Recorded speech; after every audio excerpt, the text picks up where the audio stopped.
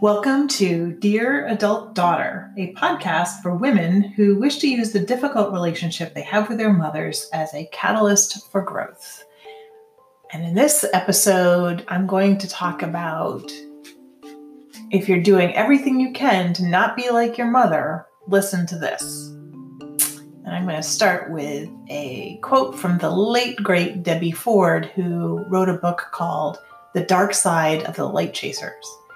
And the quote goes like this: if you have to act a particular way to avoid being something you don't like, you're trapped. And I've received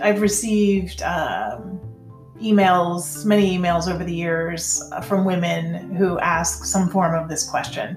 I'm determined to not be like my mother, and yet so often I find that I am. Help. Or it also, a lot of times I get emails that say things like, I don't want to be the kind of mother my mother was to me, but I'm afraid it's too late. So, dear adult daughter, and millions of other women, including me, if she was stubborn, we'll be reasonable. If she was critical, we'll be complimentary. If she was sickly, we'll be healthy. If she was controlling, we'll be flexible. If she was manipulative, we'll be ingenuous. If she was mean, we'll be kind. If she was needy, we'll be fiercely independent. If she was angry, we'll be happy. And it goes the other way too. If she was sweet and kind, we'll be snarky and sarcastic. If she was overly flexible and people-pleasing, we'll be rigid and defensive. If she was lenient, we'll be strict.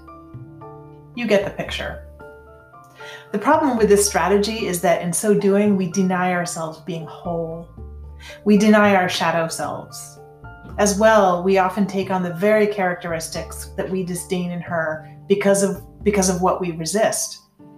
And because we are human, we have the capacity for all human emotion and behavior, and to deny that hurts us. The shadow is a psychological term for everything that we can't see in ourselves and don't want to see, but can usually easily see in others.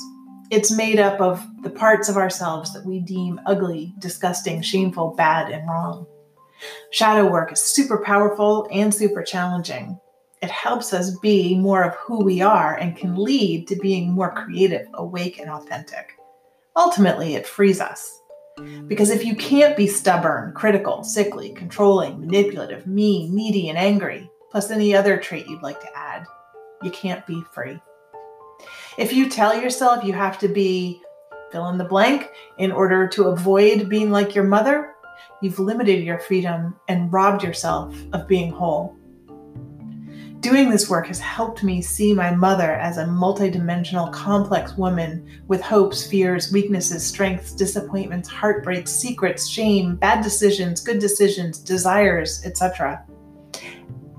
Excuse me. It has helped me have more compassion for her and for myself. It's also helped me admire her and myself. And as I always say, having compassion and admiration for our mothers doesn't mean that we can't have amazing boundaries. They go hand in hand. So here's a little something you might try. Pick up your journal and pick 3 traits or characteristics or behaviors that you can't stand in your mother and write about why.